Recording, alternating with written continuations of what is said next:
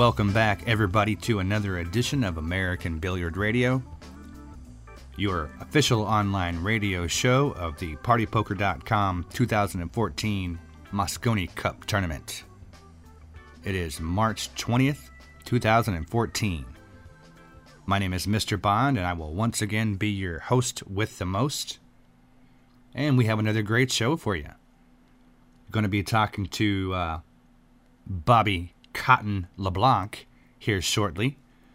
But before we do, I was just going to point out to you that we got a lot of pool coming up here. We just came off of the Super Billiard Expo. Lots of action going on out there in New Jersey. But of course, that's not the only place that people are playing pool these days. It's going to be a hot weekend coming up. Out in Inglewood, Colorado, there's the Nick Varner Classic is going on this weekend. Got the Big Time Classic in Spring, Texas.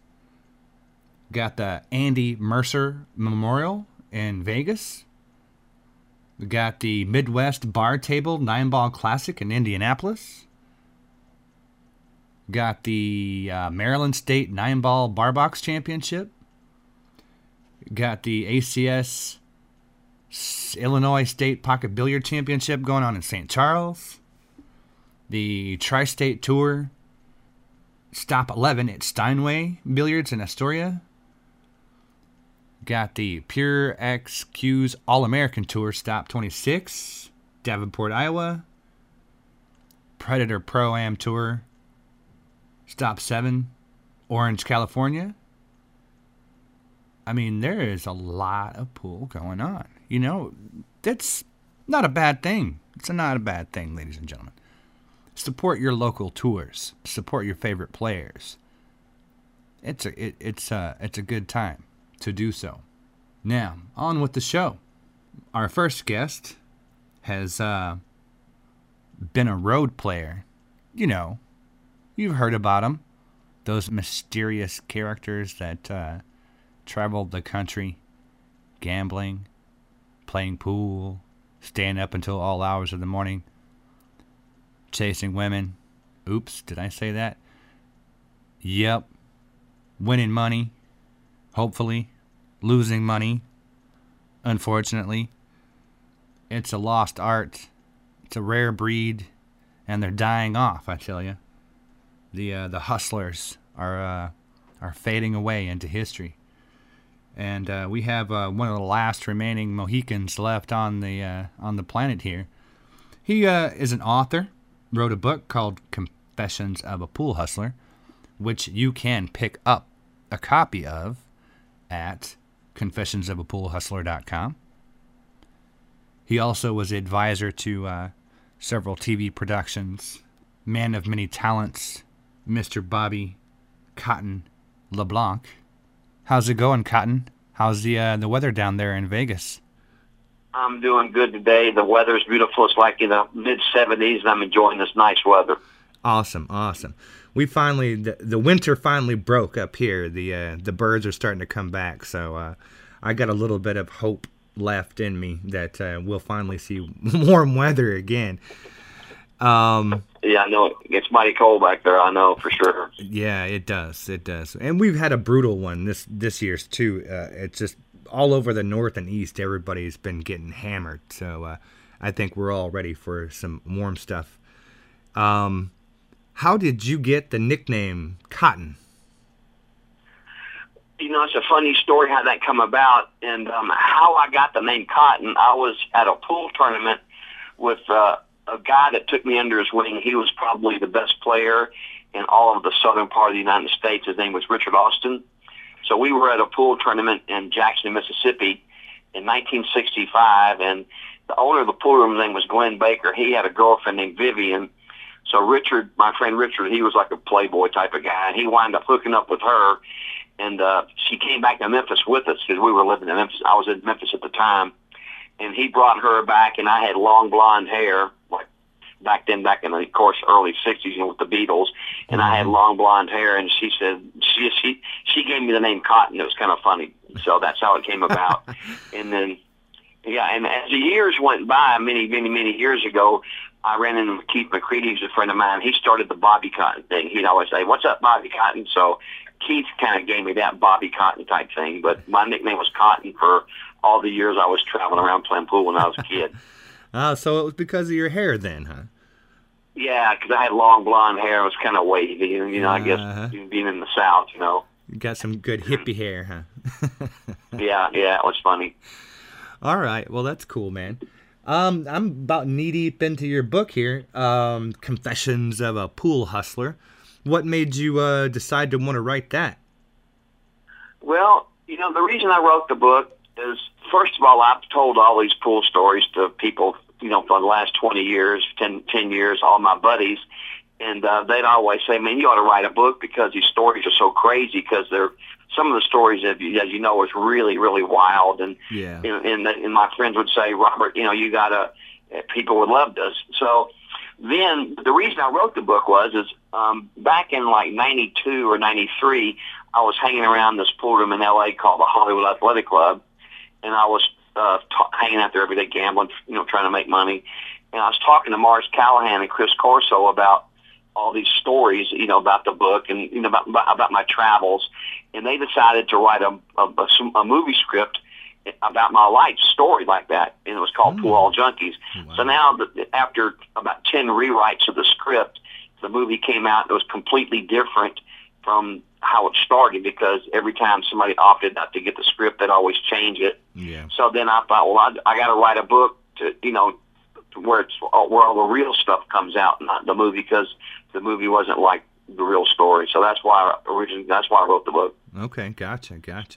Yeah, this is true. The movie is quite a bit different, and I guess that they have to put it together in a cohesive. It can't just be story after story if it's a movie. You know what I mean? So that's that's true. Yeah, and they changed it around so much, but the movie was still entertaining. It was fun to do. I got to hang out with Christopher Walken and those guys for like a couple of months, so it was a lot of fun. I enjoyed it. Yeah, that's good stuff, man. What do you miss it? Do you miss traveling around like that? I think about that all the time, and it's a tough life, and I miss it. I miss it a lot, and then I don't miss it. It's hard. It's a 24-hour a day, 7-day. You never get to rest. No matter how much money you make, you can never really relax, because you got to stay in practice for your next game. And you can't go out and spend money because you have to keep your bankroll intact, to where you have money to gamble on. Sure. So I do miss traveling, the freedom of getting up in the morning and saying, well, I'll just go to Georgia today or California or whatever. So I miss that part of it. Yeah. But it's, but back then when I was doing it, gas was 45 cents a gallon, $1 a gallon, and motels were $12, so it's a different day. Now it's like $200 a day just for expenses. So you can't really do it anymore successfully, Yeah, this is very true. It's a different world, that's for sure. Yeah, it's a different planet now, man. Now, what do you think? I mean, is it possible to do today? Do you think that could it be done if somebody just set their mind to it? I don't think there's any chance in the world to do it today. And I've talked to a lot of young players at these tournaments. They always want to talk to me about pool from back in the day, And the reason why you couldn't do it nowadays is because of there's too many ways to get information on people, how they play. You know what I mean? Like cell phones and this, and there's different forums. You can get on there and ask somebody, well, how does so-and-so play, and they'll tell you right away. Yeah. And that's really, really killed all the action. There's just no more action because of that. There's a few events during the year, like, the Derby City, where people are there gambling like crazy. And a few people still, there's no more stealing, put it that way. Yeah. You can't sneak up on anybody. If you play somebody nowadays, it's a tough match. There's no more sneaking up on anybody like that anymore. So yeah, this is very true. I wouldn't want to try to do it. I wouldn't want to do it again. In nowadays, it's too tough. Well, yeah, this is true, and to a certain extent, some of the laws have changed too, where you could get away with certain things back then that a guy could not necessarily get away with today. You wouldn't believe the stories I've had concerning the different police in different cities and states. I can't count the times I've gotten stopped driving, drinking a beer with an expired driver's license, and the cops will say, "I just go on, just be careful, they just let you go." Right. You know, I mean, back then it was just, back then there was no, it was just easier. I mean, nobody cared what you did back then. It was kind of crazy. Yeah. And also back then, everybody carried a gun. For example, now you get caught with a gun, you might go to get time for it. You know what I mean? Yeah. But back then, everybody had a gun. Yeah. Absolutely. It was like the Wild West back in the '60s and the early '70s. It was a fun time. I had a great time doing it. But it's tough now. I wouldn't want to try it. Yeah, I know what you mean, man. I know what you mean. Yeah, they take a lot of that stuff, the guns, the drinking and driving, and all of it is taken a whole lot more serious. And not that has anything really to do with pool, but it has to do obviously with the lifestyle of being on the road and out at the bars and the whole scene. It's different these days. That's for sure. Well, also, I'll tell you the big difference. I'll tell you something else that, back, for example, in the '60s in Detroit, the pool room, you go in the pool room, there might be $5 or $10 million in the pool room, people gambling that kind of money. But back then, all this giant money, a lot of it was being gambled by dope dealers that were selling big time drugs. Yeah. And the penalty, if they got caught, they might just get like probation. I mean, so yeah. The guy could get caught with a truckload of drugs, and they just give him like a week's a fine. And that's where all the money was coming from, was the drug money. Yeah. And that's gone. So there's not as much money in pool now as there was then, because all the pool players ain't going to work. They don't have any money. That's true. And the backers, it's a different day. Yeah. Well, here's a good question. Do you think if you could wave a magic wand, do you think it's a good thing or a bad thing that this is that type of action is over with? Well, that's a really tricky question, and I'll tell you. It is. Here's the deal. Here's what I think. I'll tell you who was a real, I use the words, proponent who favored the seedy side of pool was my friend who's dead now, Grady Matthews. And Grady was he promoted gambling. He promoted the seedy side. And every time I meet like a business person, like a head of a company or president of a company or whatever, or some guy that works for a living, these big shot working guys, all they want to hear about is the seedy side of pool. That's what excites them, because their life sometimes is boring, and they kind of live through me. You know what I mean? Hearing these stories and everything. So I think, I don't know. I don't know. I kind of think the pool gambling is good myself. I don't know. They're trying to get it like to where it's like golf, and these tournaments with the tuxedos, and it hasn't worked yet. So we'll see what happens on down the road. Yeah. I tell you what, if they could ever get to where it was like online betting on pool, that would spark interest. Because, like, say for example, with me watching basketball, I would only watch a basketball game if I'm betting on it. If I'm not betting on it, I'm not watching it. You know what I mean? Right. And that's probably the same with pool. You have a reason where you want somebody to win. Else why does it matter? Exactly. And I've tried That's what I think. Seriously. Well, no, I agree with you. And it's not specifically that it has to be seedy. It's just the fact that, and I've tried to pound this into people's heads on multiple occasions, it's given people a reason to care. Whether it be, if it's, the wager may be the reason behind it, or, there may be other reasons behind it, but whatever the case, when there's money on the line, that's when you get people start looking into the players and saying, hey, what kind of guy is this? How does he play? Bottom line is, it's another reason for people to bring interest into the game, as far as who wins or loses, and why should we watch this? Just like you said with the basketball thing. Yeah, I tell you what else. Like, people always wonder why pool is not as popular, and here's my opinion. And this to me is so true. for example, like back in the '60s, I went on the road when I was 15 years old, 1965, and back then nobody had cameras. Nobody was walking around carrying a camera like you have now on the cell phone. So, like for example, in Memphis, U.J. Puckett came to Memphis one time. Utley Puckett was his name. He was from Fort Worth. Old timer. Of course, he's dead too. He'd be 100 if he still lived, but he died maybe 10 years ago, whatever. He came to Memphis, robbed everybody in Memphis playing pool at the pool rooms, left town, and nobody ever knew who he was. Everybody kept saying, "Who was that old man that was here?" Yeah. Nobody ever knew who he was. So it was like a mysterious gunfighter coming to town, just like those old Italian Clint Eastwood westerns. The guy had no name. You know what I mean? He'd come to town. Nobody knew who he was. You know, nowadays, I know what Johnny Archer had for breakfast yesterday. I know what Shane's having for dinner tonight. And after a while, it gets boring. You know what I mean? There's no mystery.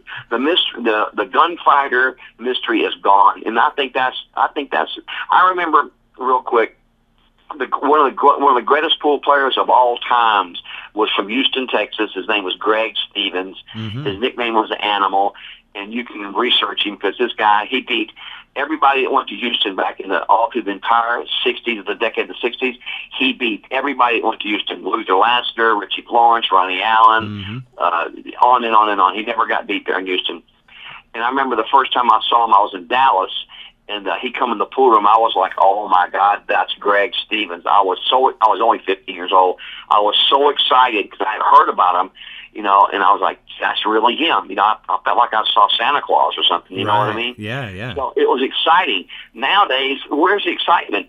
You pick up a I mean, how many times are you going to see Shane on the cover of a magazine? And I love Shane, but I mean, dude, after seeing his face 1,000 times, there's no more excitement. You know what I mean? For me, that's just for me. Right. No, you know, I know what you mean. Matter of fact, we were just talking about that with the this match that just went down between Lou and John Barton. Is simply the fact that so much barking was going on that everybody had picked sides. You know, it was like, well, I want this guy to win, or I want this guy to lose. Excuse me, because they had a reason to. You know, it wasn't necessarily anything that they had done.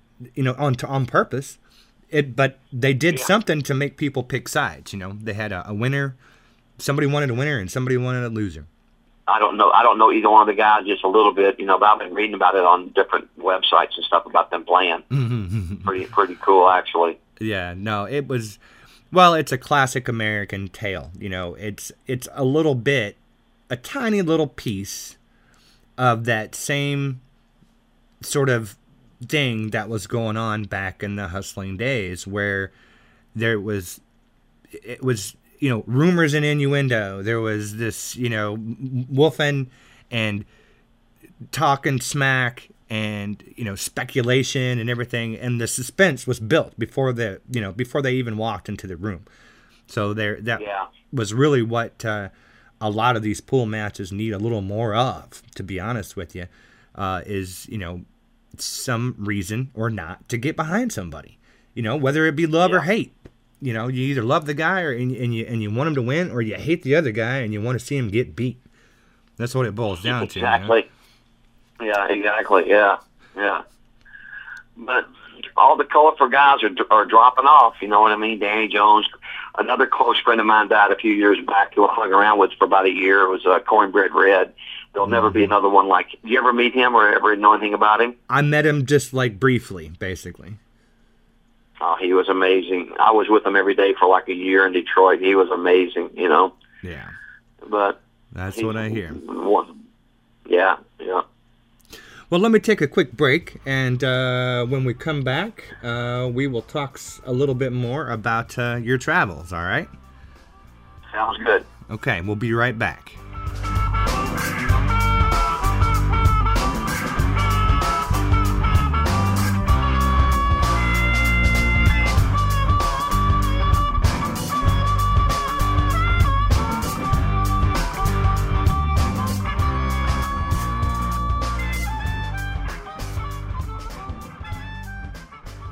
And we're back, everybody, and I'm talking with Bobby Cotton LeBlanc, and hello. were talking to him about some of his different travels in back in the day.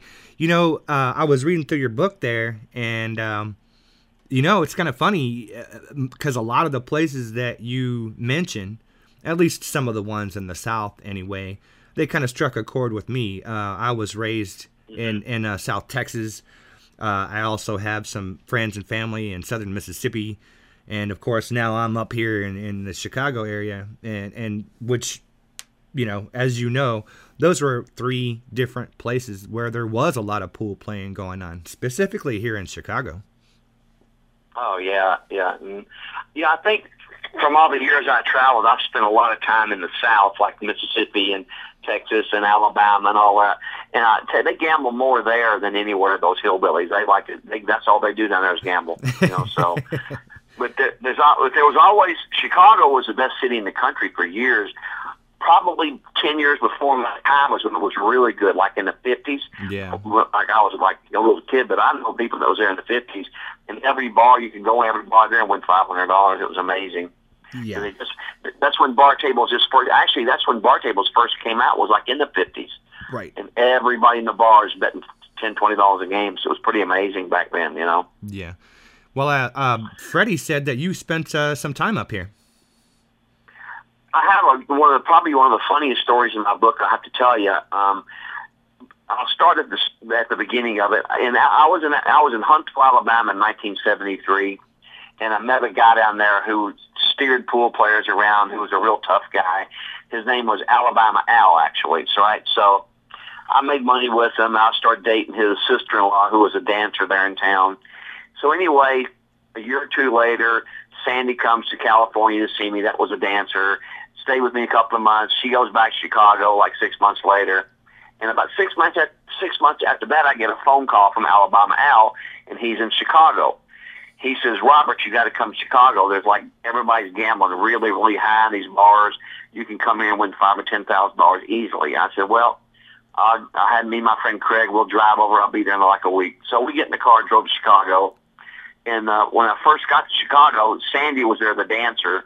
So me, of course, I hadn't seen her in like 6 months, and she was a real cutie. So we spent the night together. Didn't get much sleep, of course. I'm 24 years old. So like a day and a half later, my friend Alabama Al says, I got a place where we can go. He says, but most pool players don't go there because it's like the roughest place in Chicago. And everybody's scared to go there because there's been killings in the place, and there's always like major brawls and everything. I said, well, let's go. I don't care. I've never been too afraid of different stuff like that. So, and plus Al could handle himself up to a problem, something happened. So we went to a place called Mott's Fun Casino in Stone Park, Illinois, which is, suburb by the racetrack, not far from Franklin Park. Yeah. So this was a country western bar. It was on North Avenue in Manheim. So the place got to hopping about 12. Most people didn't get there till midnight. Yeah. And they would close. It would close at 5 o'clock in the morning. They would clean the place up and reopen at 6. They were closed for 1 hour. Yeah. So now me and Al and my friend Craig, we get to the Mott's. And me and Craig's got probably about a $5,000 bankroll, which is a pretty good sized bankroll this is 1974, right? Mm. So they call, and I was a little tired from being with Sandy the night before. So anyway, they called down. The best player in Chicago at the time was a kid who was my age. We were both about 24 years old. His name was Tommy Spencer, right? So they get him down there, and we start playing 9-ball on the bar table in Mott's Fun Casinos. They call it casino. It was a country western bar. They had 2 bar tables and a big dance floor. Yeah. And the bar table they had in there was called Irving K.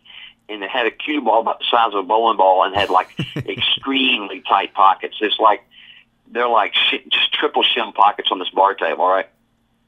So now me and Tommy start playing, and I'm playing about 85% of my game, and Tommy's playing perfect, right? So we're playing $100 a game, which was a gigantic bet in 1974. So I get 4,000 stuck to this kid, right? He's got me 4,000 loser. Mm.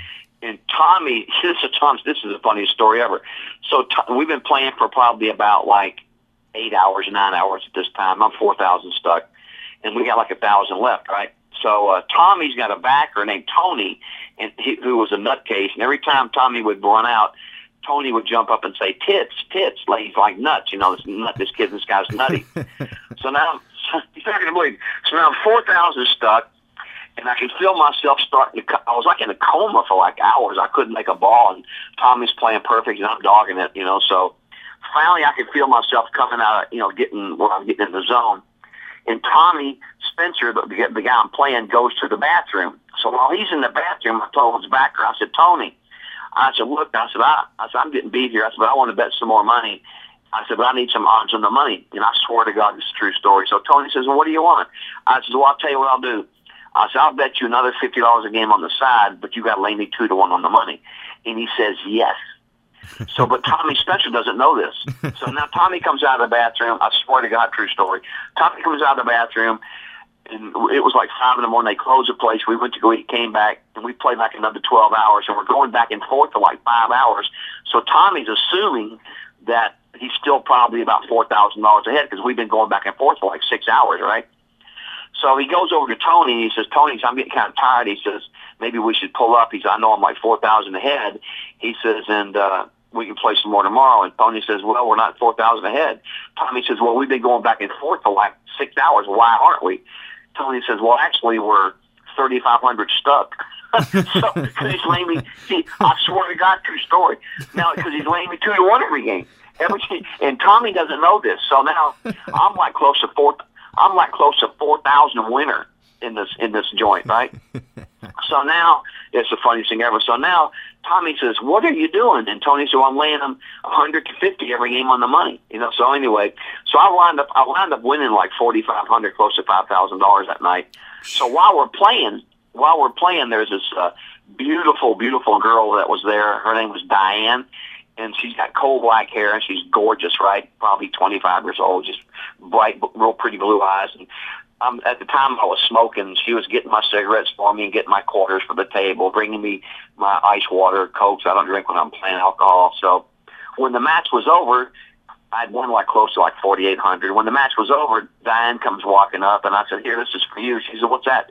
So I gave her $300. And she said, "I can't take this." I said, "No, I appreciate you taking care of me for like the last 20 hours while I've been playing. Here's 300.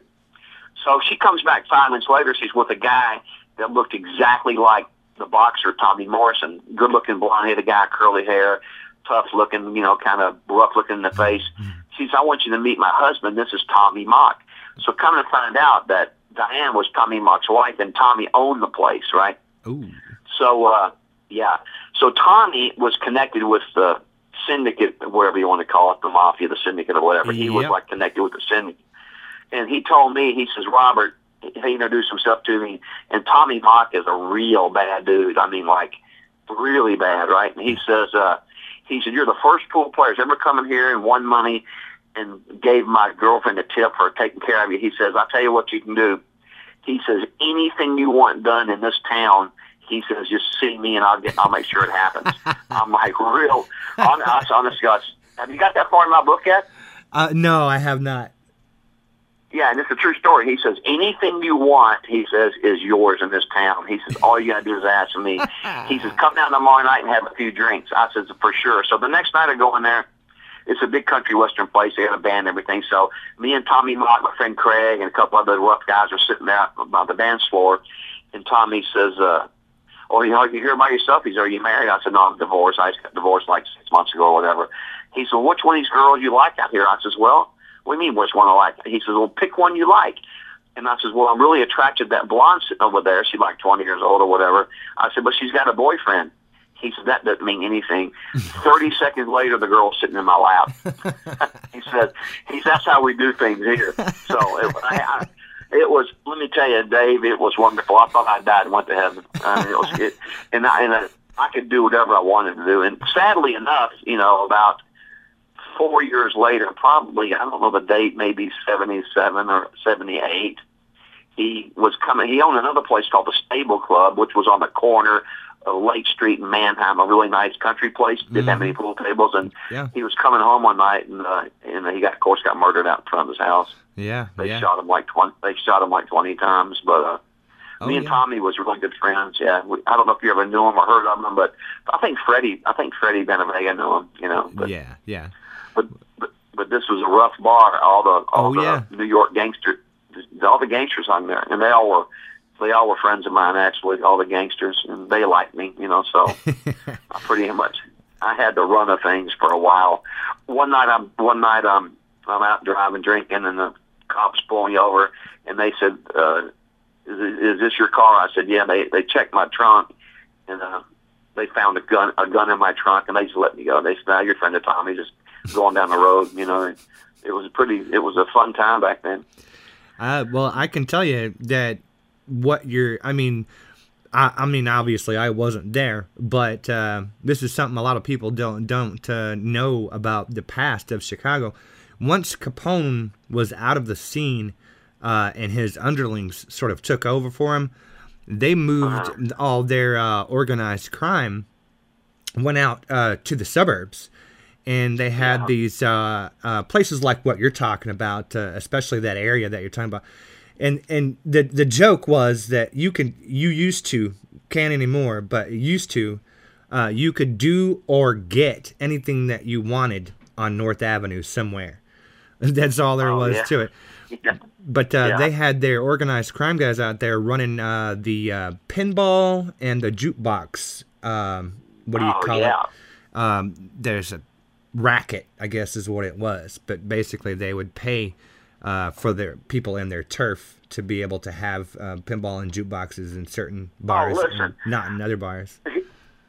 Here's what people don't understand either. Like, for example, and I know people that's tried this. Matter of fact, Ray King and Cotton McGuire, who's the two baddest guys in that part of the world for years. Cotton got like 70 years for bank robbery. He just got out about 4 or 5 years ago. He's living in somewhere in the Carolinas now. But anyway, if you had a bar in Chicago, say you opened up a little small bar, and you went out and purchased a bar table, a pool table, and tried to put it in your bar, right, that wasn't happening. You had to go to the outfit. You had to go to the syndicate. Right. They put in all it was their vending machines, and you got half, and they got half. If you tried to put one in there on your own, they'd just come in there and just burn your place down. Yeah, you couldn't. Absolutely. That's a fact. Yeah. That's a fact. No, that's a fact. It is a fact. Yeah. That's what I was referring to. The guys that they had their coin op rackets for a long time, That and around the airport that was all area gangsters. too. Mm-hmm. All right, man. Well, let me get out of your hair. I do appreciate you taking the time to talk to us and giving us some fun stories. That was good stuff. Yeah, and listen, maybe we'll do this again sometime, because I've got about another 100 stories that you won't believe that your viewers, your listeners will really like, because, I mean, there's some crazy stuff that went on in that around that time. I'll have to tell you about it one day. Yeah. Well, hopefully we can do it, we can get together in person sometime, Either I'll get down there or you can come back up here and we can shoot the shit for a little while. Yeah, for sure, David. I really enjoyed that. It'd be a lot of fun. All right, man. All right, well, good luck to you in 2014, and you take care. We'll talk to you again real soon. Okay, buddy. Okay, thank you.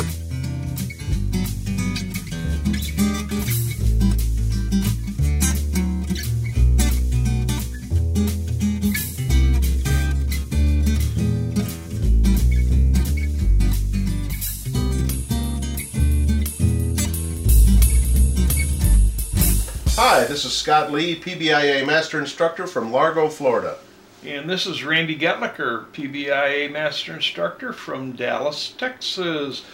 Welcome. Welcome to the 1 Minute Pool Instructor.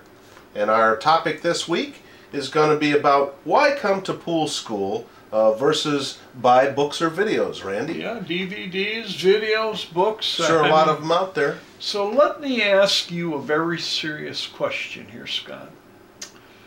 Do professional golfers or a baseball pitcher, baseball batters, or quarterbacks, now the cream of the crop, do they have coaches, mentors, instructors? They sure do, Randy. Why? Because we can't see what we're doing. When we're performing it, it's hard for us to see it.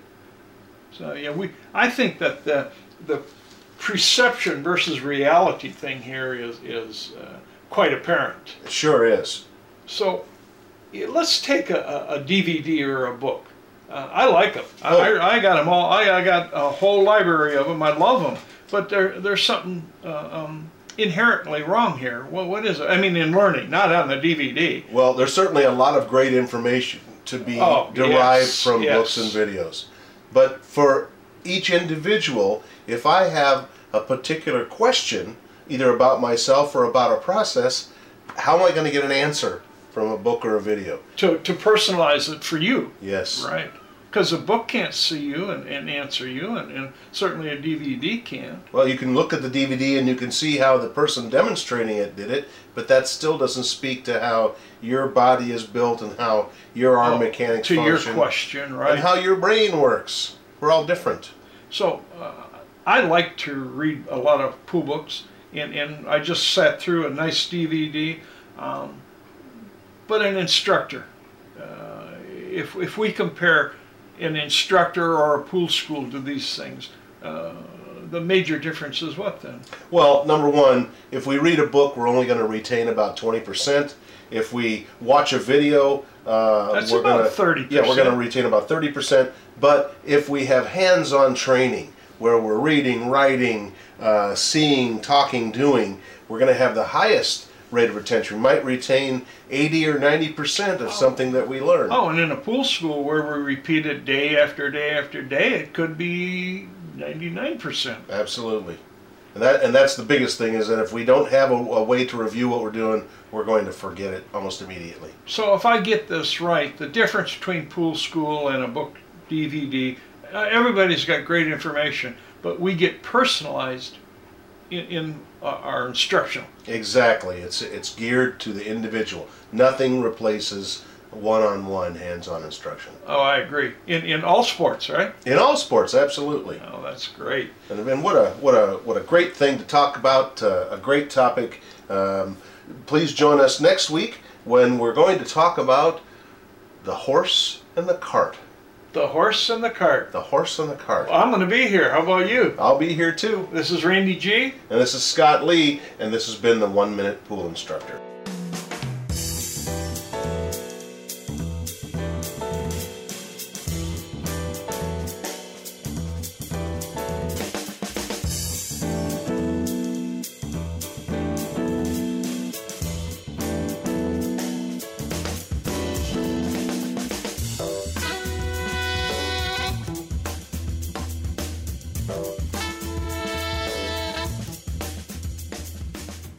Hello everybody, welcome to AZ Billiards on American Billiard Radio. I'm Mike Howerton. I'm very honored this week to be joined by a BCA Hall of Famer, winner of just about every title there is out there for a woman to win, Karen Corr. Karen, how you doing today?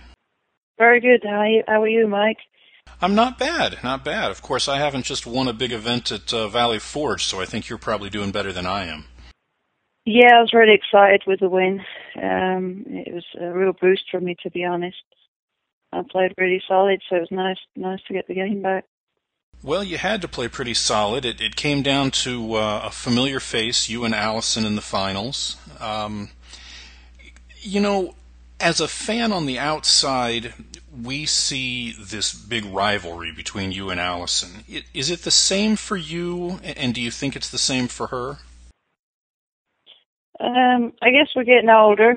I guess it's a little bit different, but it's been an amazing journey when you look back to think that, we're both still playing cue sports. Started off obviously with snooker and that, and it's kind of, maybe 30 years now, you know what I mean, since we've been competing against each other. So, it's awesome, really. Well, you guys have definitely been neck and neck for years there. There was a time when really any WPBA event came down to you or Allison. Nowadays, there's Kelly, there's all the players from Asia. Can you tell us a little bit what that's like? Well, it's great for the game, you know what I mean, that there's such talent around the world, and, that's what's made nine ball, so popular with everybody, so... we go over to China quite a lot, and there's so many young young players over there that play great pool, you know, that work really hard on their games. And, you know, it's great to be part of it still. Well, when you mention part of it still, you were away from the game there for about a year, from middle of 2011 to middle of 2012. How close did we come to not having you as a part of the game anymore? Well, I came back from the break, and you know, obviously there's less tournaments and a little bit tougher to make a living. So I was working in Bed Bath & Beyond for a while, and you know, to try and just see, you know, how the game was going to pan out here, you know. So, and then, you know, I was grateful the opportunity came for Straight Shots to sponsor me, and thankfully I'm back on the road again, you know, playing pool, and it's what I love to do. And, you know, without them, I guess I'll be probably doing something else permanently by now, you know. Bed Bath & Beyond, you know, I spent a little bit of time there shopping for the holidays. I think I'd be pretty shocked to walk in the store and see a BCA Hall of Famer behind the counter. Well, I got a few surprises. It kind of ended up being quite funny, to be honest. So, but for the most part, I tried to keep it quiet, but it didn't work. So fans recognized you when you were there? Yeah, they did, yeah. Yeah, signed a few autographs, which is kind of comical. But anyway. Yeah, usually they don't stop people at there and ask for an autograph while they're checking out. Well, you gotta do what you gotta do, you know what I mean, Mike? Honestly, how long had it been since the last time you had a 9-to-5 job like that?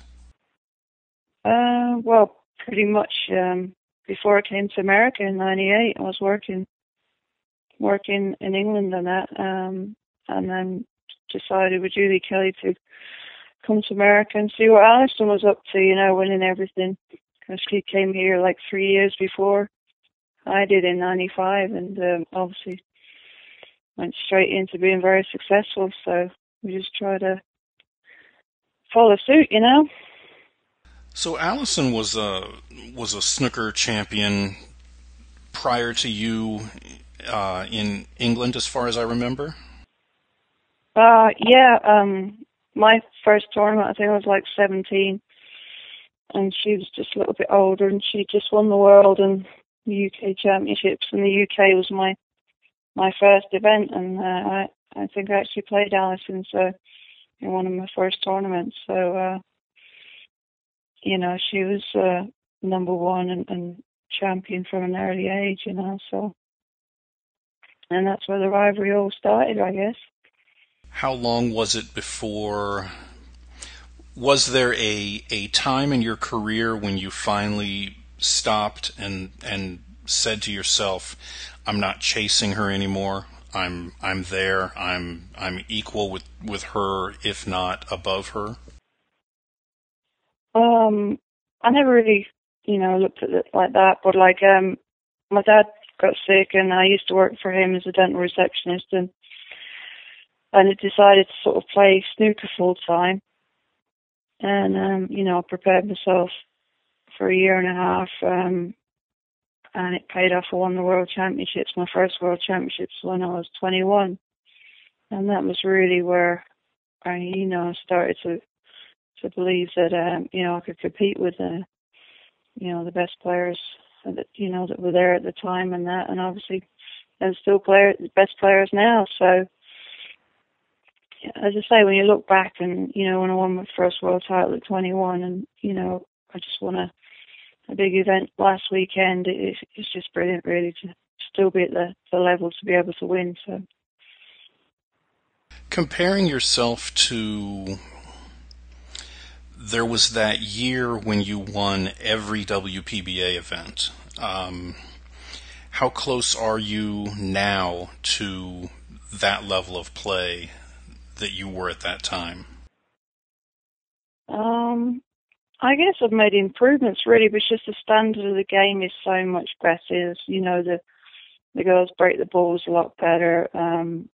Shot making. There's just more players that play at that level, I guess. You know, so you know every time you get a match, it's a lot tougher match than it used to be. You know what I mean? So I'd say just the whole game as level has risen, and it's good to know that you're still kind of riding with it. You know what I mean? So still learning, still wanting to learn and improve on my game, and that's good. Like, you know, it's still exciting to be out there and playing. Karen, we're going to take a real short break. We'll be right back. I want to ask you a little bit about the tournament you've got coming up this week, and also I want to ask you a little bit more about your relationship with your sponsor. But we'll do that in just a minute, everybody. We'll be right back.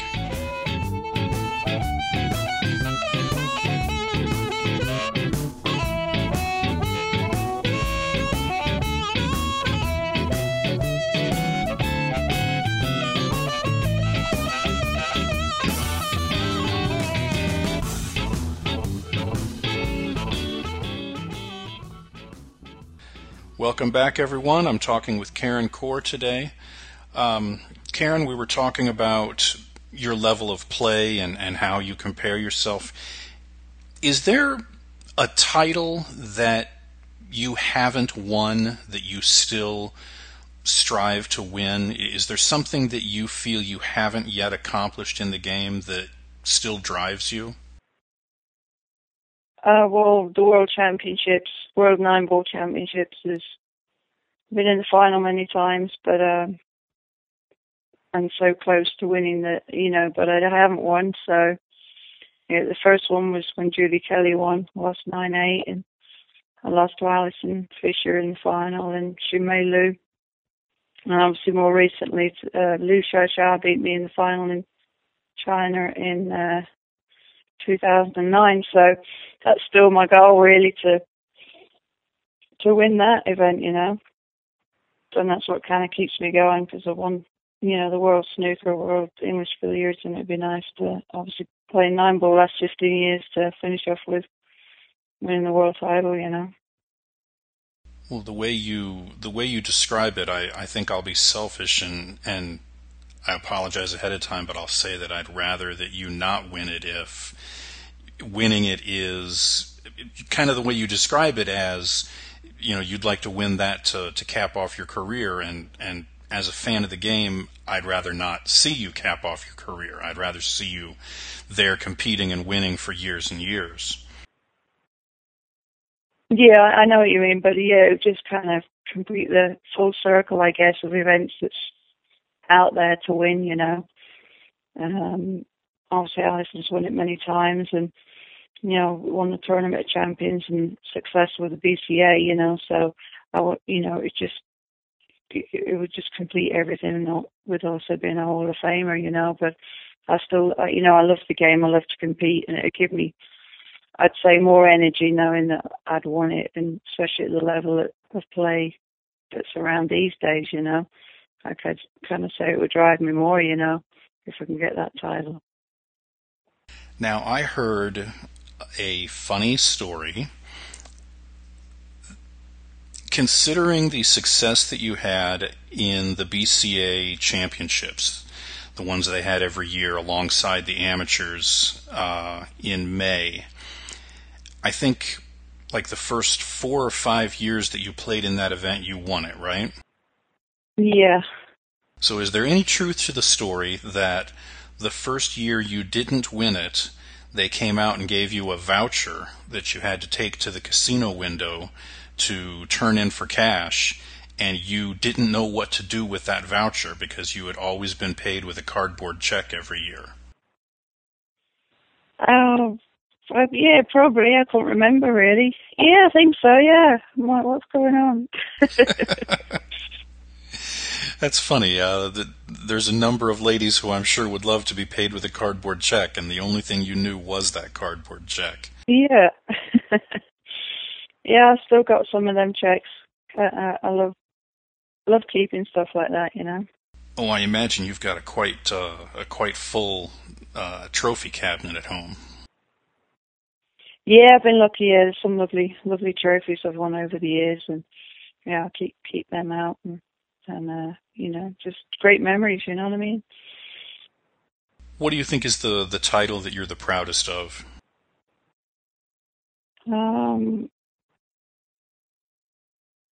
Well, it's tough on that one, isn't it? I guess capping off the Soaring Eagle when I won all the events in 2001, and the first time being Player of the Year, and my dad was, he was still around to be able to share that success with me. That really meant a lot, So you're in Denver this weekend. You're getting ready to play in the Nick Varner Classic, right?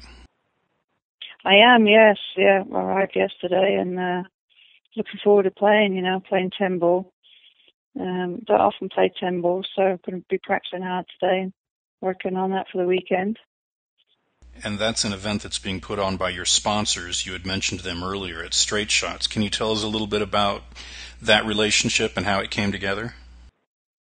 Yeah, I was just really fortunate. I was at the Turning Stone, and I got an email, asking me about sponsorship, and it kind of out of the blue, and surprised really, you know what I mean? So, and I started talking with him, and I was really excited because, I say, I'm back on the road now playing pool full time, and that's what I love to do, and they've given me the opportunity to do that. So last week went in, and one the weekend before, sort of, it's great to just get my name out there, and thankfully to them, I'm able to be out there. So I'm very grateful to Kimberly Griffiths and Mark for giving me that opportunity.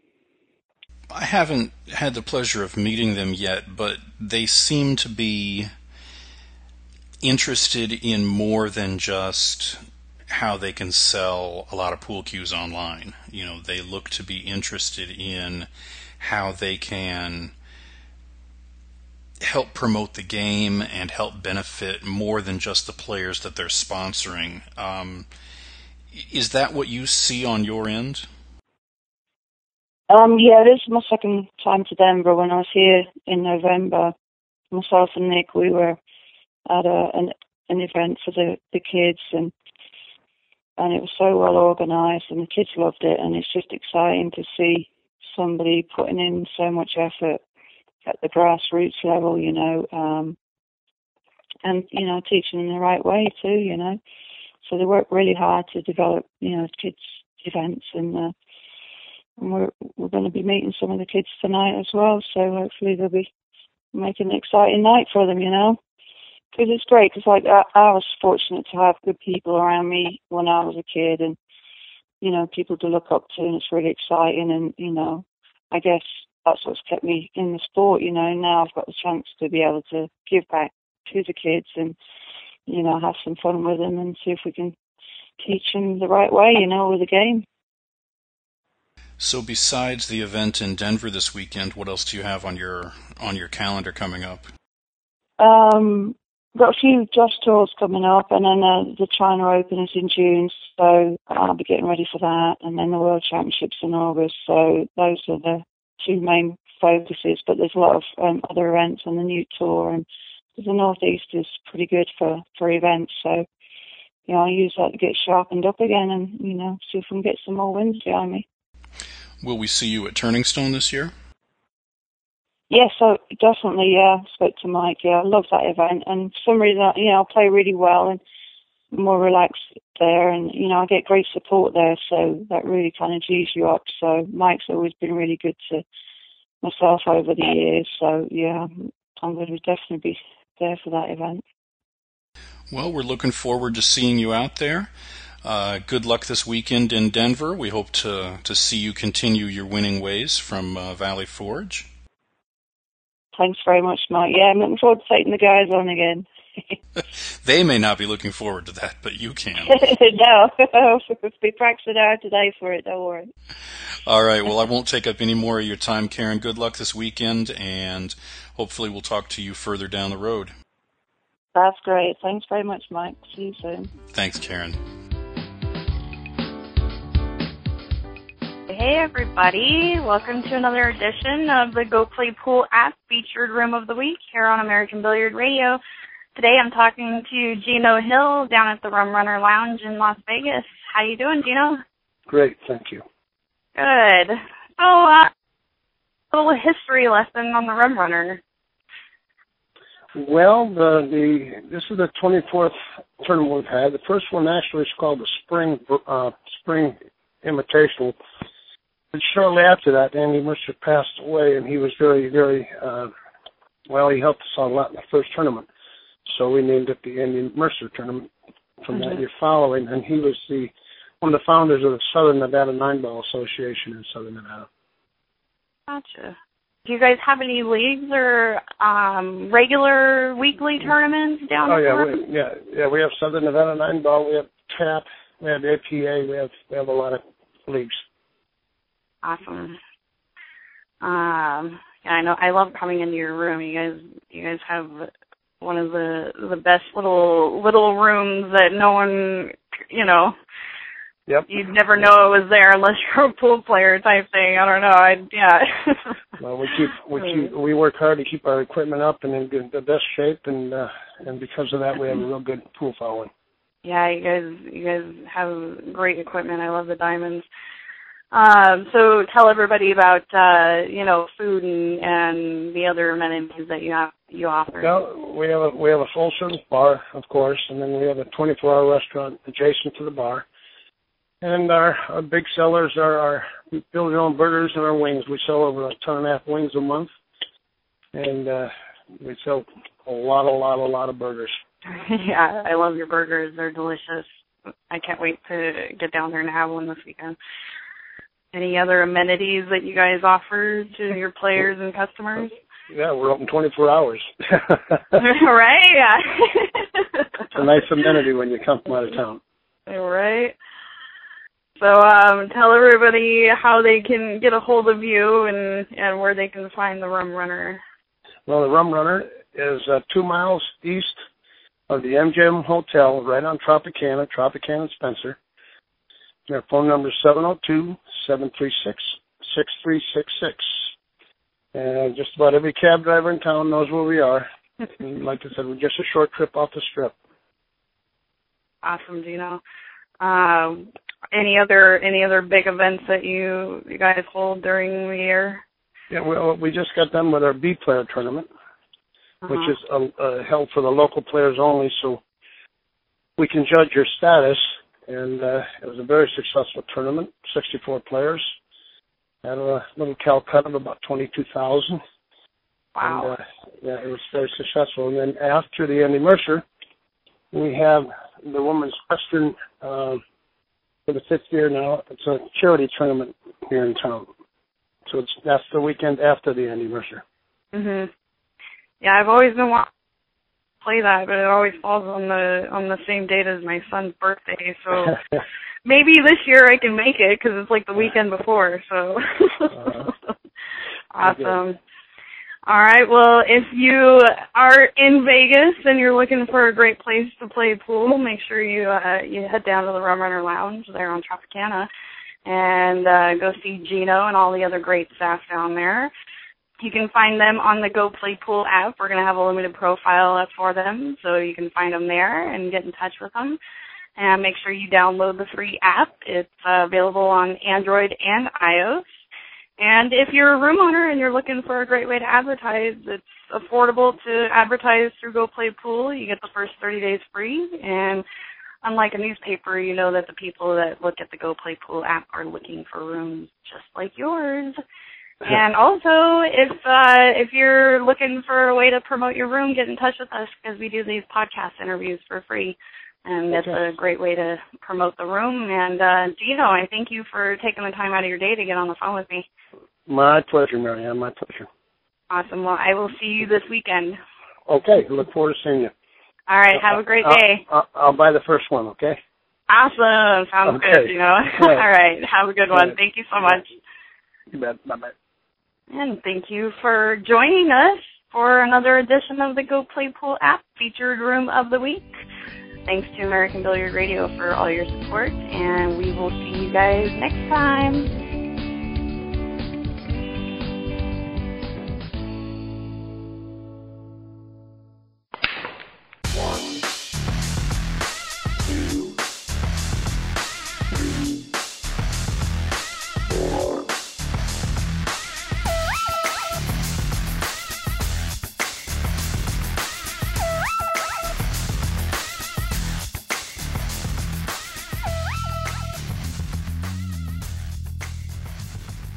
Welcome back to American Billiard Radio. This is Mark Cantrell with the Legends and Champions Report, brought to you by Neil's Garage Cabinets of Mesa, Arizona.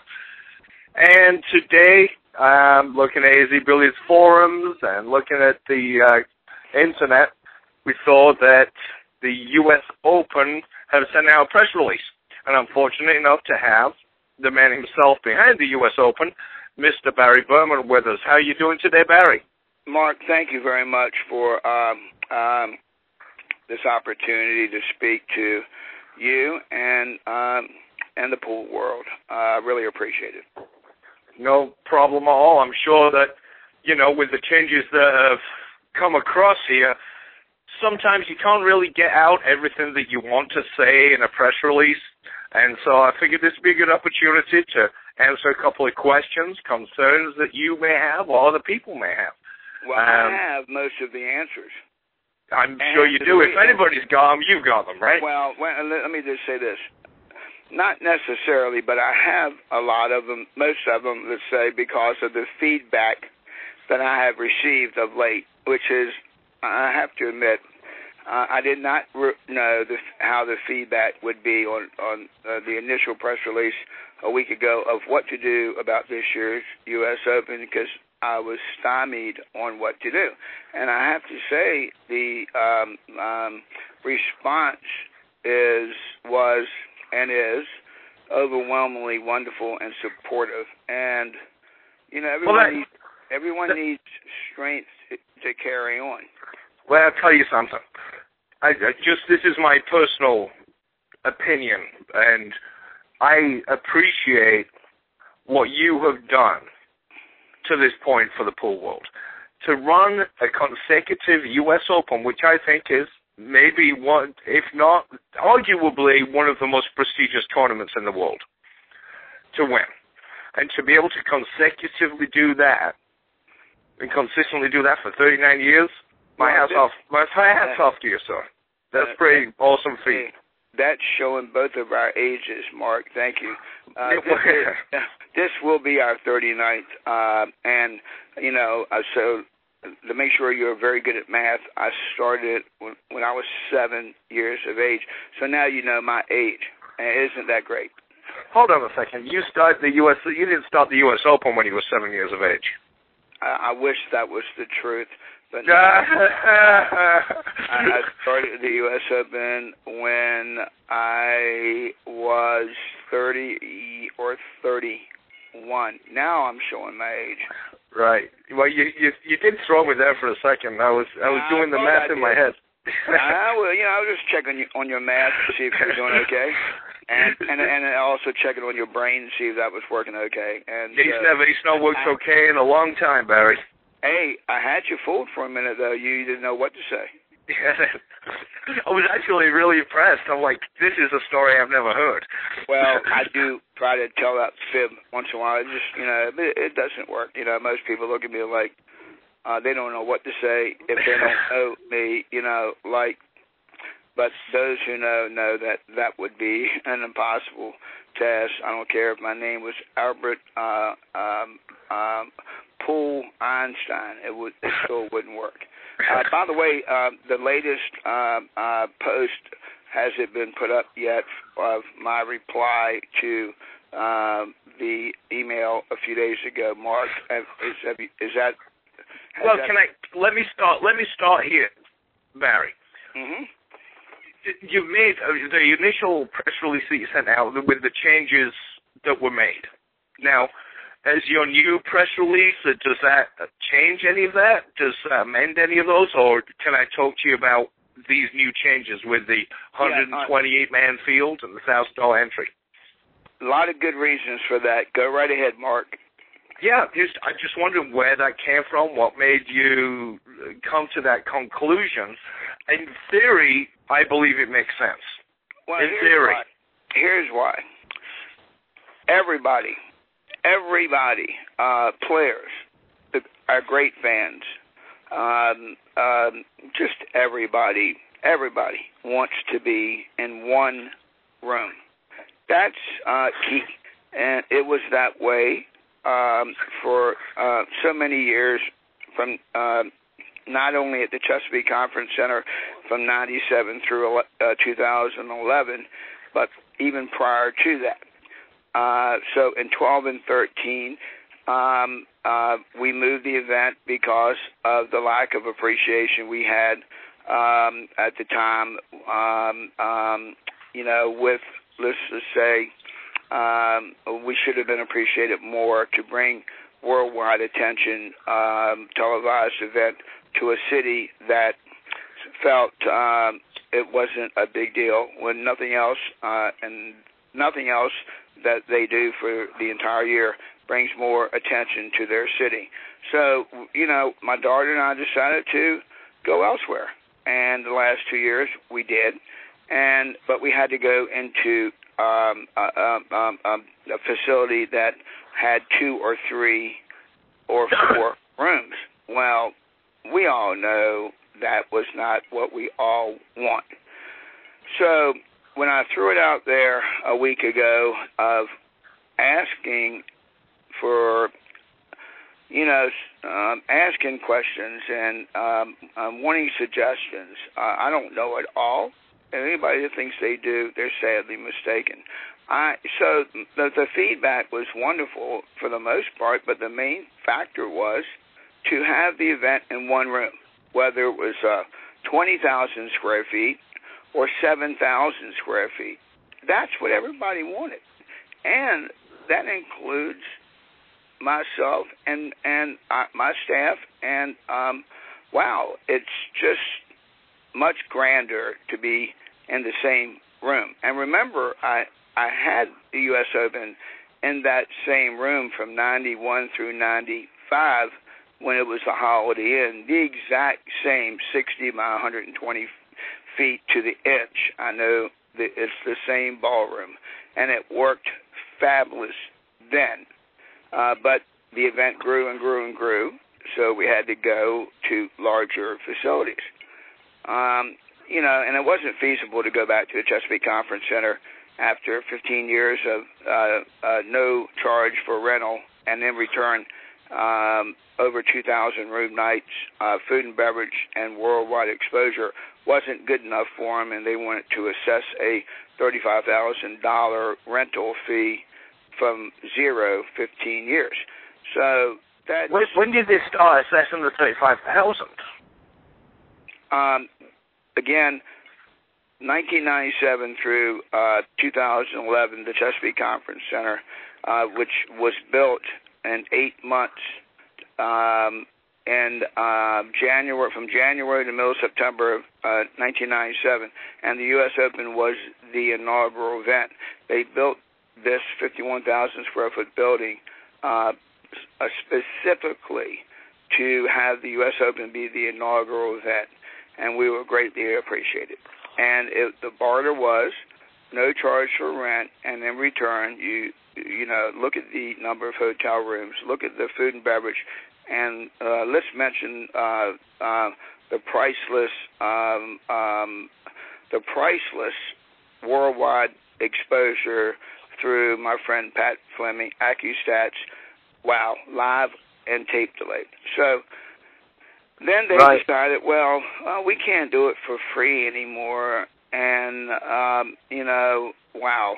So they said 35,000 though, 35,000 plus you add the 50,000, 85,000. That's almost impossible to cover your nut. It was not almost impossible. You can't cover your nut. So the thing is, they said they would give me a special price of a reduced for 11 days for $35,000, and I said, "You've got to be kidding! how do you do this? So, every business has their ups and downs, every city, so it's the way of the world it is today. So there's no way that could happen. So going back to the Marriott last year, formerly the Holiday Inn, in a quaint 60 by 120 room, and we also, in addition, needed another small ballroom behind the main ballroom to house 5 other tables. And the year before that, we held it at the Holiday Inn near Q Masters, and we were in 3.5 ballrooms. So, that was, it just didn't work. So when I got all the feedback back, most, I would say 9 out of 10 were tremendously favorable. The most important thing people were saying is one room. Well, mathematically, Mark, and this is on the new press release that's going to be out soon, if not yet. Not only does it work with 9 tables, we can have the event one less full day. It won't start Sunday morning. It will start Monday morning. And Saturday, we're down to our final 4. So it's 1 day less expense. I can still add 50 with 128 players because of less expense going back to a venue that we've already spent a lot of money for electrical upgrades. I can reduce staff by having it in one room, and I really probably use a ream of paper to play with numbers for 178,000, and so let me ask you this. You said 178,000, and this is not to cut you off. The going down to 128 players, $1,000 entry.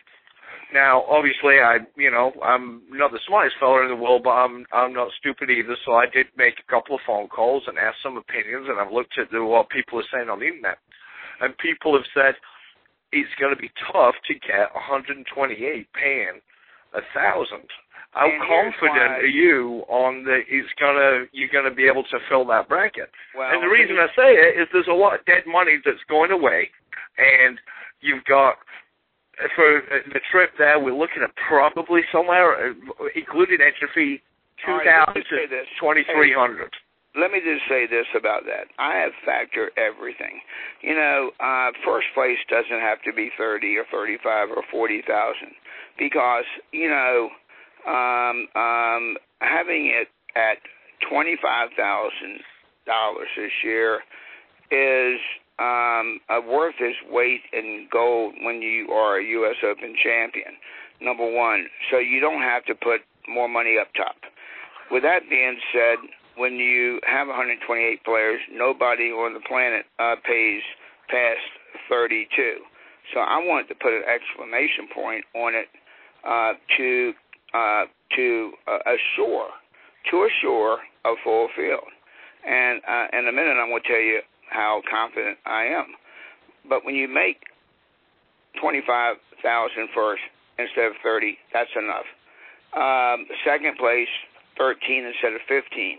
That's great. But here's the clincher. 33 through 48, you don't get your money back. You get 2,000 back. Now that's the difference. And that's the insurance policy that on the new press release, everybody knows I'm ballsy. So why stop now? On the new press release, right. I have mentioned that I will be glad to post 10K with anybody up that it fills at 128. Just give me a call. We'll find a neutral bank, and I'm willing to post 10K that the event will have 128 players without a doubt. And wow. no, really, Bart, because if we were only paying 32, that's one thing. If I was only paying 33 through 48, their entry back only, that's another factor. So again, I see where you're coming from, Barry. I can see where you're coming from. Have you looked at the breakdown? I mean, have you actually looked at the prize fund breakdown? Yeah. Well, again, I didn't use a ream of paper, but boy, in the morning for 2 or 3 hours every morning, with a couple cups of coffee and pastries, I do a lot of paperwork, and I think I have it tweaked like as good as you can get with the increments of the payoffs, and at 25, 13, 8, 7, 6, 5, 4, right on down the line, but 33 through 48, out of 128, getting back 2,000. Well, that's an insurance policy to fill it up, and also, in my opinion, not only just to fill it up, but to get players from all over the world, because you win 2 matches on the winner's side, you're covered. I mean, you're covered. So I still feel that we're going to get many, many, many foreign players. I mean, come on. What percent is that of the field? Almost 40% get money back, and not just their entry. So it's you don't have to make it top heavy, and the main thing is one room. And also, the Chesapeake Conference Center setup was truly you couldn't get it much better with the TV table in the middle, and then you had 7 tables on one side, 8 on the other. So that's what we're going to do. That's what I'm going to do this year at the Marriott. 7 tables on one side and 8 on the other. No. You can't do that. TV table will be in the middle of the room. Remember, both of them are a rectangle. The Chesapeake Conference Center is 100 by 200. The Marriott is 60 by 120. So I'm going back to the same floor plan we had at the Conference Center for 15 years. TV table, center court. And instead of having 7 and 8 tables on either side, you have 4 and 4. Right. Now, every seat in the house is quite intimate, where you can see from one end of the room to the other. And bigger is not always better in many cases. And, when you can, the floor plan last year, having the TV table on the end of the ballroom was okay. But after giving it more and more thought, trying to figure out a better way, wow, with the feedback I got a few days ago, I put it all in perspective of what to do this year. And on the newest press release coming out momentarily with my friend Jerry and Mike, AZ Billiards, it spells it out. And if you want to, I'll breeze through it real quick. Bart, may I do that? Yeah, sure. Go for it. U.S. Open non-ball. Thank you all for your replies and concerns on this year's U.S. Open. I have read every post thus far, so allow me to explain. First of all, the most important factor is to have the entire event in one room only, and now by having 9 tables in the main ballroom with the same setup, with less tables on each side, 4 on each side, and almost a mirror image of the conference center, viewing for all VIP seats and general admissions will be grand for all. Also, with 128 players max, will allow us to run the event beginning Monday instead of Sunday. 1 full day less. Match times,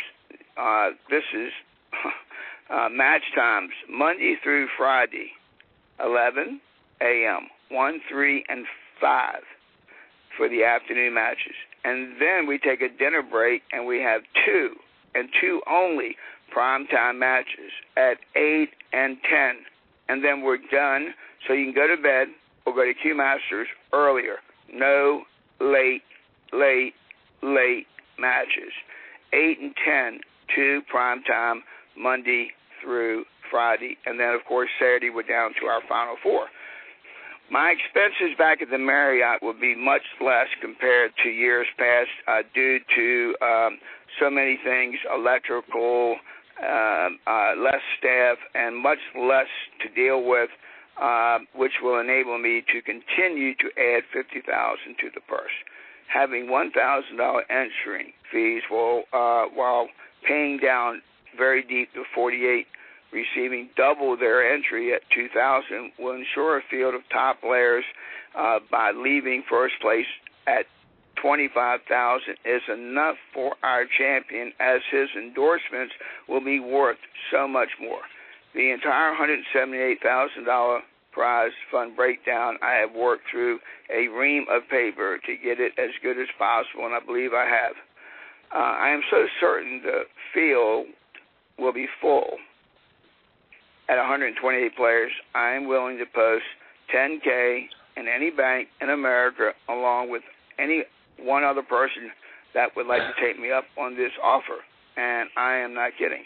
Again, we want to be in one ballroom, and now we can, in a room which is 60 by 120 instead of 100 by 200, and everyone will have a fantastic seat. Also, by paying deep, we will still get many good players that may not be superstars of today, and by winning 2 matches on the winner's side is an automatic $2,000.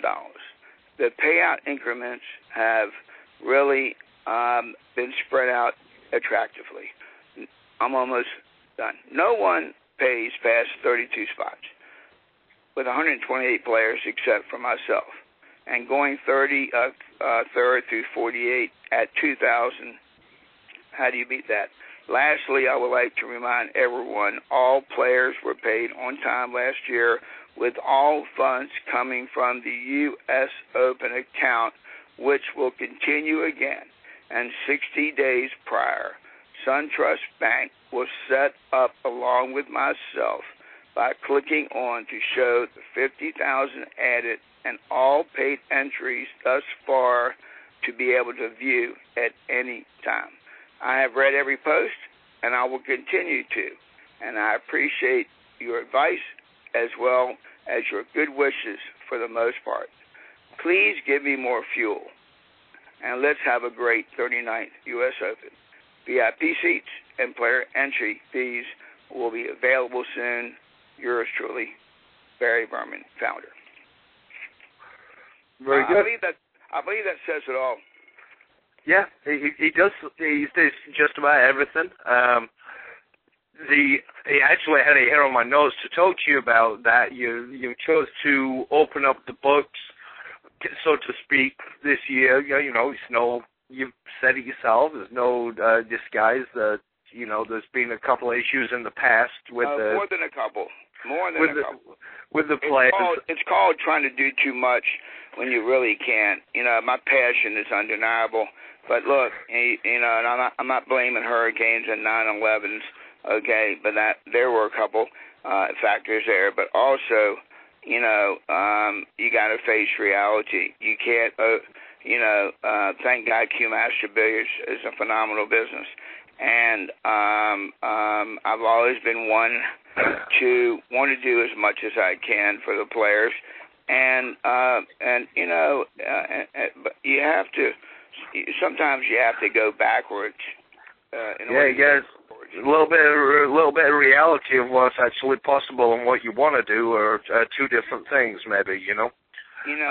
With 128 players in one smaller room that's laid out just like the conference center with less tables, is just a fantastic setup. Are you going to have room?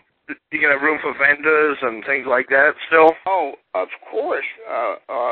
As we did last year, we have room for over 20 in the hall right outside the main room.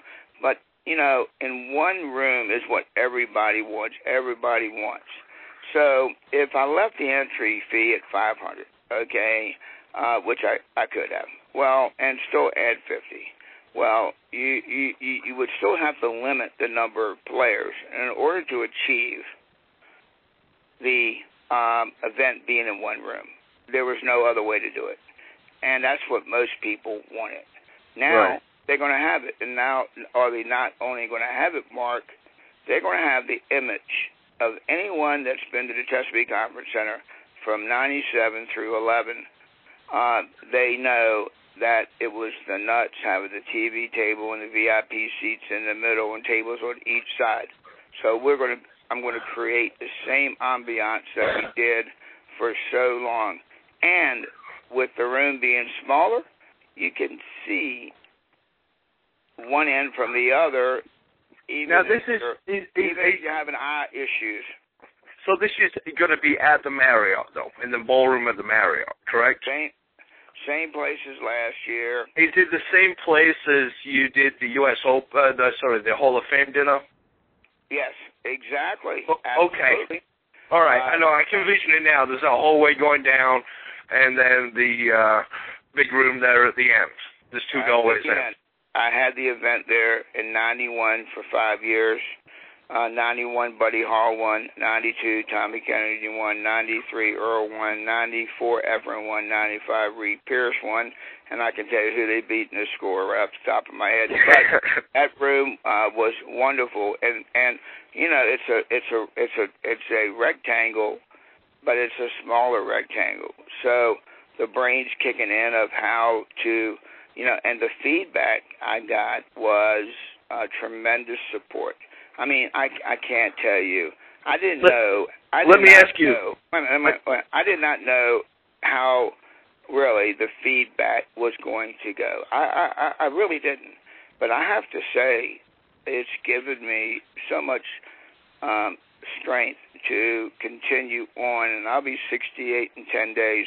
That I'm really excited. When a few weeks ago I wasn't. So I'm very happy for the support that I've had from 9 out of 10 that have posted, and it really means a lot to me. Well, I'm sure you got a lot of fans and the people who appreciate that. Like I said, for 39 years of what you've done, bumps in the road and those kind of things come along. It's not an easy task that you're taking on, but I know that there's a lot of people that do appreciate plan their vacations around the U.S. Open now. That is very, very true.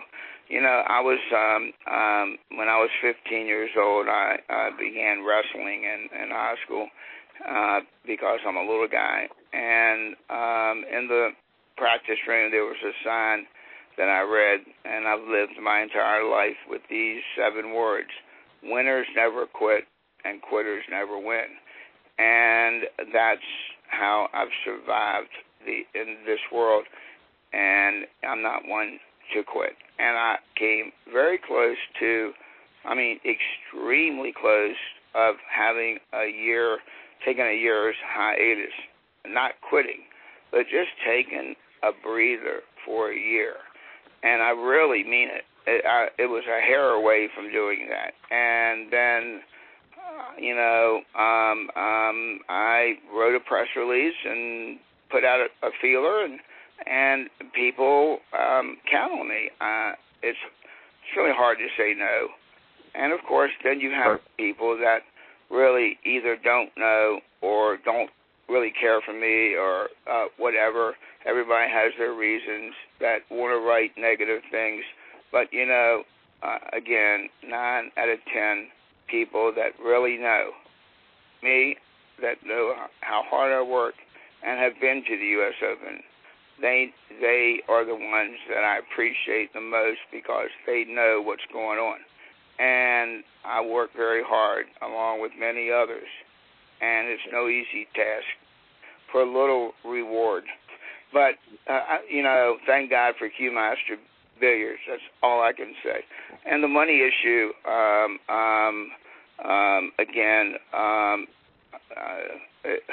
how important is that? So that will be what I just wrote and sent, and people know that it'll be in plain view to go to that account. And people that have paid and the added money 60 days ahead, it'll be there to prove that it's in my SunTrust U.S. Open account every name, every dollar. And that'll be there. It'll be available for everybody to see. So based on you saying that, I only thing I can gather is this year there's going to be no involvement with the ABP or the BCA. Well, put it like this. As much as I appreciate support I've had from the BCA, the WPA, ABP, through the good and through the others. Look,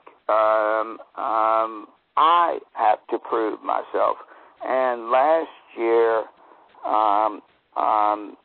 every single dollar of the event. You sound a little bit muffled, Barry.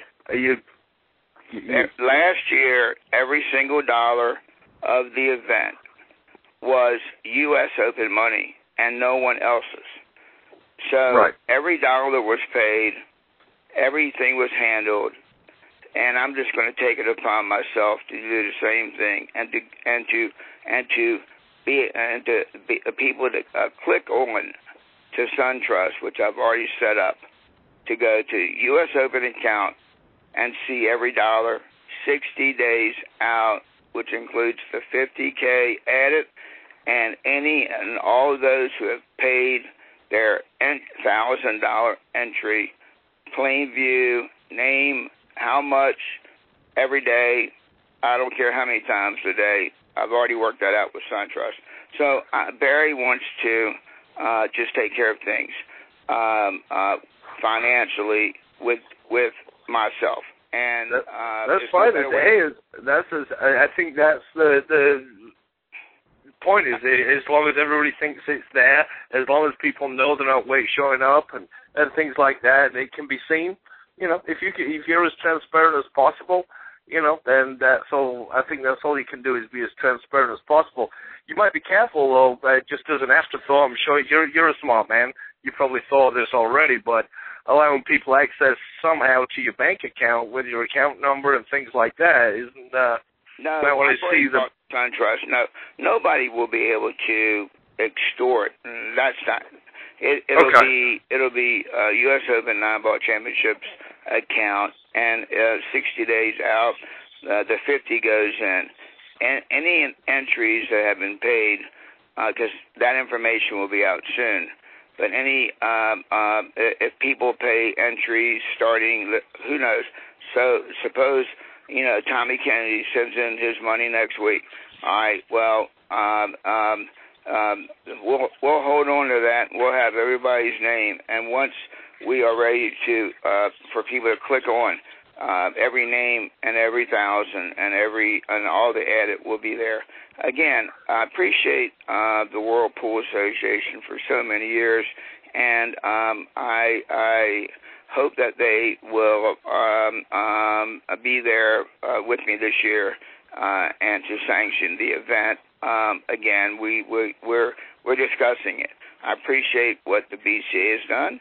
I know they appreciate what I've done to help with their Hall of Fame, gladly, and I appreciate the the ABP also to assure things financially. But it's my time to prove it by myself, me, myself, and I, all three of us. And I'm not going to not have SunTrust already said no problem and no problem.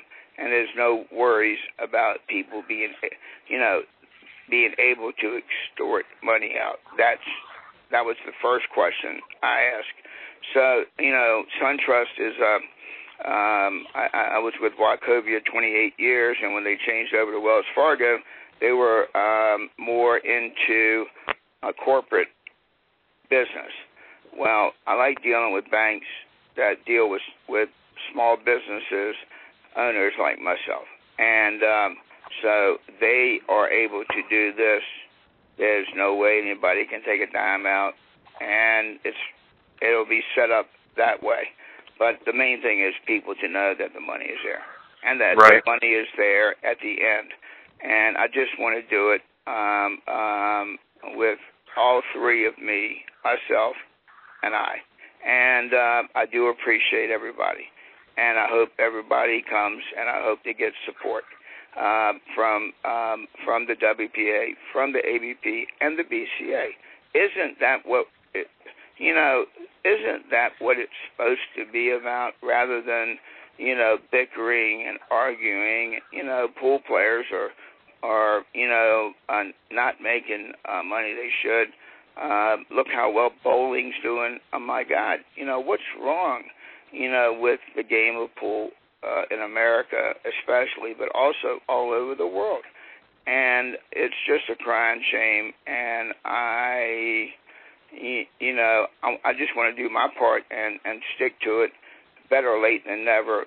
But I have had some tough years along the way of unexpectancies and trying to add more and trying to do more and having more expenses and more payroll and more this and more that by downsizing, not just with players, because this pool room will be packed full of road players anyway.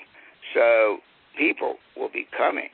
128 will be playing, but many others will be coming for other reasons, as we know. So I feel very good about this year's U.S. Open, Mark, and I think I haven't crossed every T or dot every I, but I'm doing okay so far with everything that I've written, and the replies again were most favorable, and I did not know what they would be. I didn't know people would say, Barry, you need to retire, you need to go live your life in somewhere else in the world, and but that wasn't the case, and I'm very grateful for that, and I'm going to continue on. Well, that's great, and I think we're all thankful to have the U.S. Open around, and appreciate your efforts and everything else. And I appreciate you coming on here and spending your time running your mouth at me and our listeners to kind of put some things in perspective maybe a little bit and kind of explain how you feel on things. And hopefully I'll be able to make it to Q Masters at least, or make it to the U.S. Open, and maybe the first drink's on you. Well, absolutely. You kidding me? But no, I wanted to reply to the press release just from a few days ago. There were 35 suggestions and mostly appreciations and things of that nature. And I tell you, I feel very good about the groundwork thus far. I feel appreciate it, and that's the most important thing. If you can't feel the love, then why do it? And yeah, it's a lot of work if you don't get any kind of love back in return. I mean, I know you didn't really begin doing this for that, but at some point it's nice to be appreciated. And, like you've said, and, it's common knowledge, you've had your bumps in the road, but it looks like you're trying to make a comeback here and take care of everything yourself. And I'm sure I do myself, and most other people, I think, wish you the best of luck and continuing. And I can't wait to see, listen to this, being the person that you are, I can't wait to see 2015's U.S. Open, 40 years. You got to think there's got to be something special planned for you there, right? Well, look, let's get through this year. Yeah, you know what they say, life begins at 40. Yeah, maybe you're right, but honestly, of course, people can write whatever they want, people can say whatever they want, and it's their choice, but. And there's been many good and not so good. Some I've deserved, some I haven't. But last year's payouts, every dime was U.S. Open money and nobody else's. And yes, I reached out for support and to try to unify pool players and different organizations. But the bottom line was the U.S. Open account took care of every dollar for every player that paid, even though I had help with the ABP. I put that together to unify the sport, but there was no financial involvement with anybody else other than myself. Right. That wasn't my question. That wasn't my question, Barry. You're going off again. Wait a minute. And my sponsors. Go ahead. You're going off again on your own tangent. The 40-year anniversary, what are you going to do? You going to do something special? Well, let's have a great. Well, listen. I remember. I have an elephant's brain. Thanks. I'm glad I don't have an elephant's body, but I remember things that are. It's like incomprehensible to remember. I can spat off every year who won from day one. I remember the 25th anniversary. I remember the 30th anniversary. I remember the 35th anniversary. I remember every year, and I can't wait to look back and remember the 40th anniversary. And I would love to be above ground for the 50th, and after that, I don't care. So, I am looking forward to the 40th, but, you have to try different things, and that's what I'm doing this year with the entry, with the number of players, because people have mentioned in their remarks a lot about the field at 128, 128, 128. No one mentioned, paying more to play. But, right. I'll take the blame for that. But by doing so and tweaking the payoff, the breakdown through 48, I believe that's going to be the clincher. And again, fans, anybody out there, if you love me or not, put up 10. Tell me what bank to put it in, and let's do this. And wow, Mark, I'm not kidding. I know you know. I feel very confident about that. I don't see how it could not be, especially with the breakdown being like it is. Right. Well, it's, I can see the advantages as well. There's a disadvantage. I can see both sides of the thing. Obviously, you do your research, and so you're going to have an inside scoop on it, I guess, obviously more than me or probably anybody else. But I've got to cut us short. We've got to go. Hey, Barry? Listen, sometimes less is more. Right. And, Mark, I know you have to go, and so do I. I want to thank you very much for you and what you do and for all your viewers and listeners.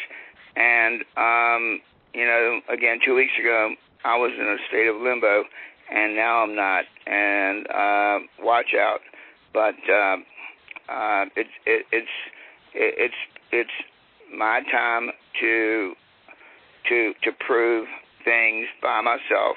And that's what I'm going to do, and I hope I still get support from the Whirlpool, the BCA, and the ABP, because we're all in this together. I agree. I've had many shows on this exact same topic, and hopefully I can have you back on here again as we move closer to the U.S. Open as things start progressing. Hopefully we can have you back on the show. Can I leave you with this? Joe Blackburn, I got to leave you with this. Joe Blackburn, my dear buddy, he's been a vendor of mine. We all know and love Joe. I texted Joe earlier today, and I asked him, have you read the press release, and what do you think? While we were just talking, I got a text from him. It says, looked at it. I think it's a great idea since we don't have much room, can't make players happy. Anyway, love, Barry. I know you want to do your best for pool, and good luck. See you at the Open in 2014. This is from my dear friend Joe Blackburn, and again, he thinks it's a good idea with the room that we have to do this with. And, of course, we all know it's hard to make everybody happy. Yeah, Joe's been around a few U.S. Opens, hasn't he? So he since '84. Yeah, so he knows what he's talking about as well. Yeah, and I just got this. So if Joe thinks it's good, that's most appreciative because Joe means a lot to me, and we're dear friends. And he's been with me since '84. My God. It's a long time, isn't it? How in the hell does that happen? But anyway, Joe's a great guy, and Mark, so are you, and I thank you for your time tonight. Thank you very much, Barry. I appreciate having you, and hopefully we can do this again real soon, and I will speak to you again. Again, thank you for what you do, and I've enjoyed this a lot. Thank you, sir. Speak to you again. Thank you, buddy. Have a great night. Cheers. Bye-bye. Bye-bye. Well, that's it for American Billiard Radio for this week.